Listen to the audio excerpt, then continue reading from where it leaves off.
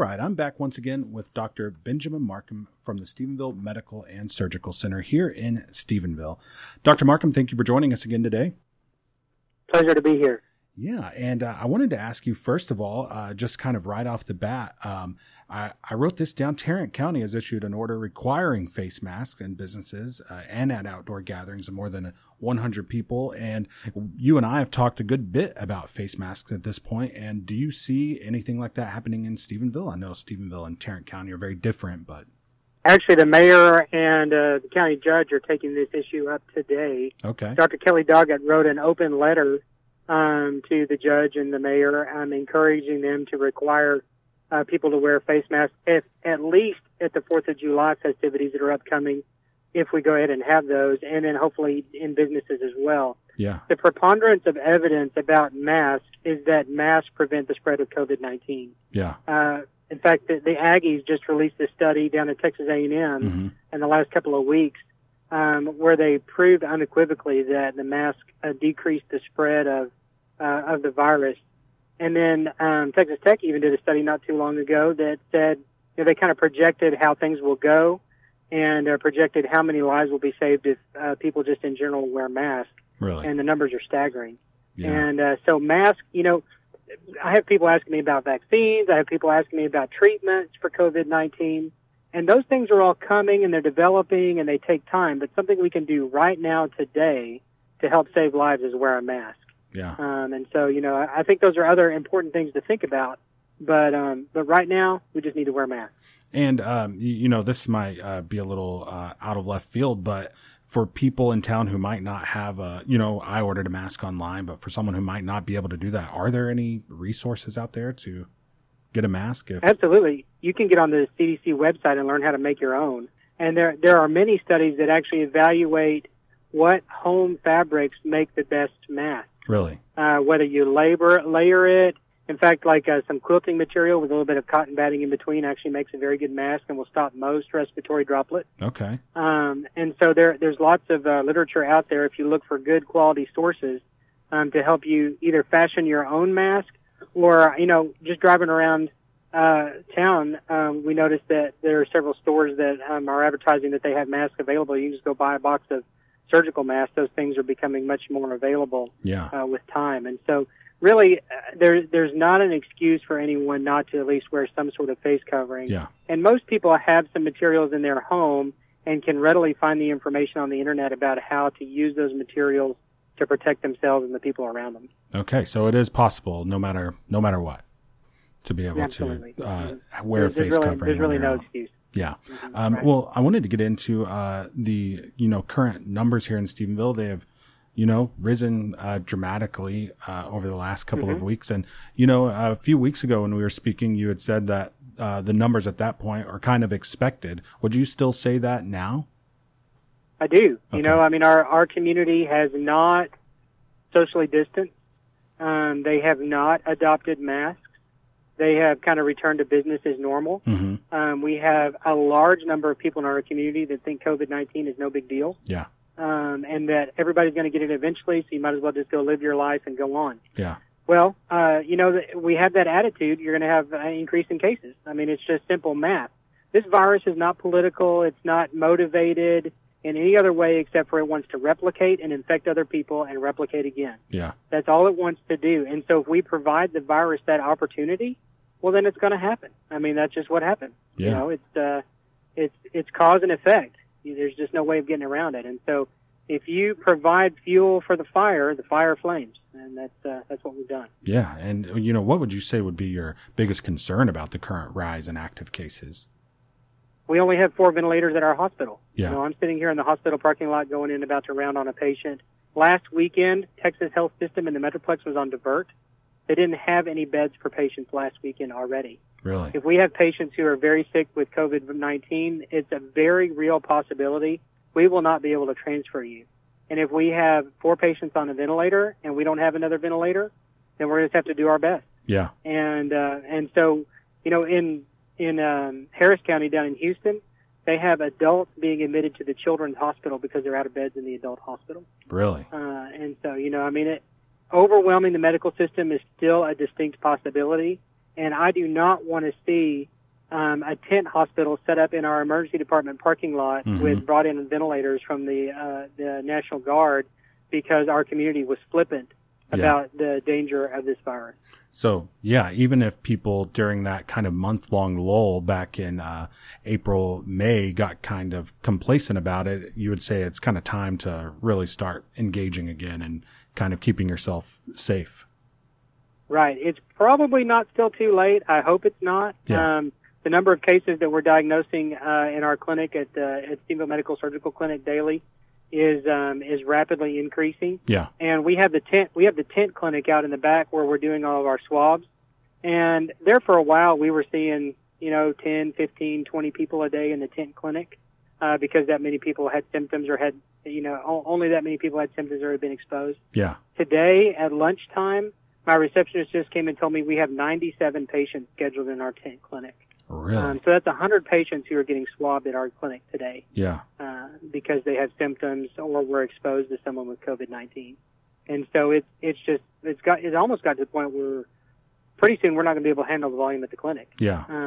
Unless we're going to have to try to rework how we do things so that we can continue to handle that volume. And there is some free testing going on in town right now. Do you see have you seen that, or do you think there are large numbers of people going there as well? Not yet. Monday they're doing free testing at Cornerstone Church. Okay. That is kind of come periodically. If you pay attention to the county judge's website, they kind of keep updated when that comes. It's kind of sporadic. There's not a regular schedule.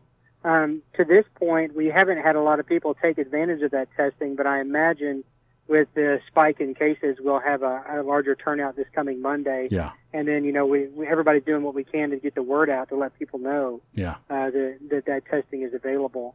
But yeah, that's put on by the National Guard. It's a little bit problematic because the way the patients get notified is that the National Guard is supposed to notify the patient's primary care physician that they write down, and so it's a little bit difficult, to try to get to connect those dots, if they don't get the phone number right or get the right doctor or whatever. Uh-huh. And then the primary care doctor is supposed to be able to follow with the patient and get those results. And so I'm not real excited about the way that those are reported. Yeah. It's not a great way to track.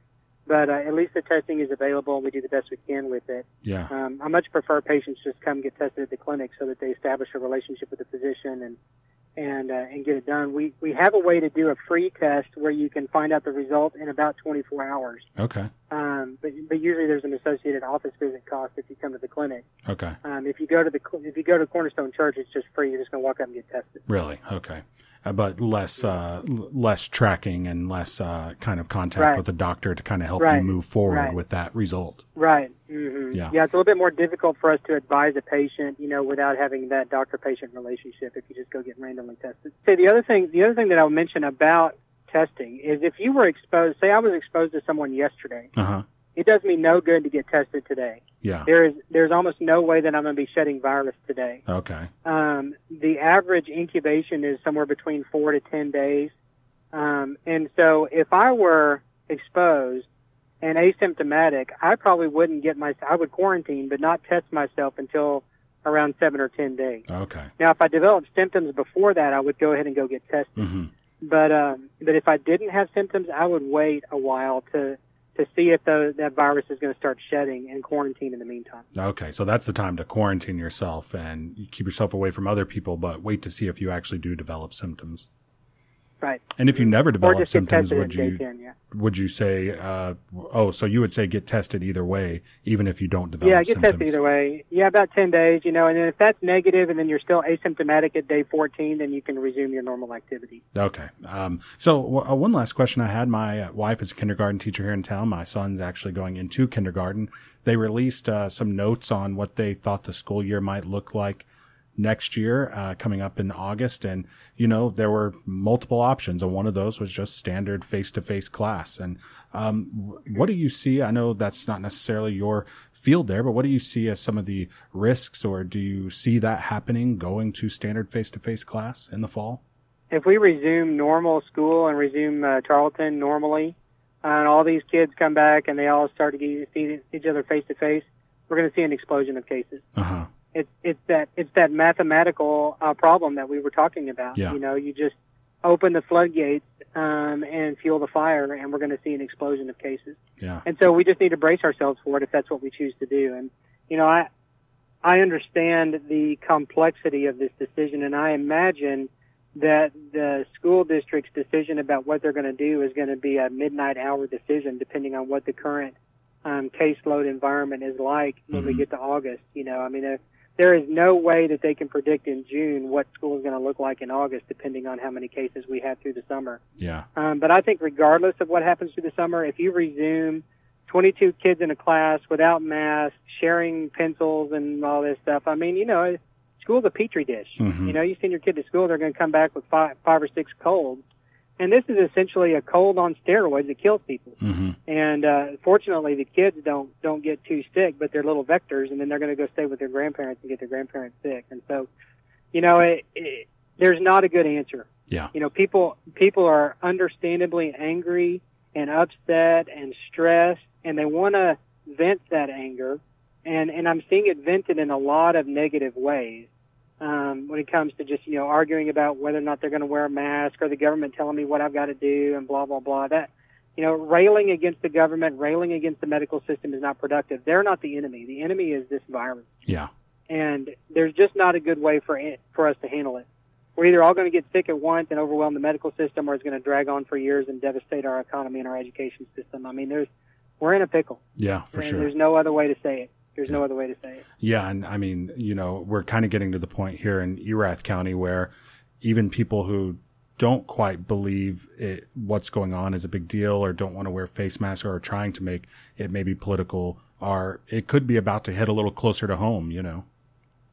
Yeah. For a lot of people. You know, it's amazing how your politics take a back seat when one of your loved ones is intubated and prone in the ICU. That's right, yeah. Yeah. Well, Dr. Markham, thank you so much again for joining me today. I hope to have you back on in a couple of weeks and get an update then. And I hope things are a little more stable, but, you know, based on today, it doesn't quite seem like that might happen. But we do appreciate you kind of being a voice for our listeners to get current information. You know, my pleasure. The main thing we got to do is not panic and just be smart about what we do and move forward. All right. That's Dr. Benjamin Markham with the Stephenville Medical and Surgical Center. Thank you for joining us today, and we'll be right back.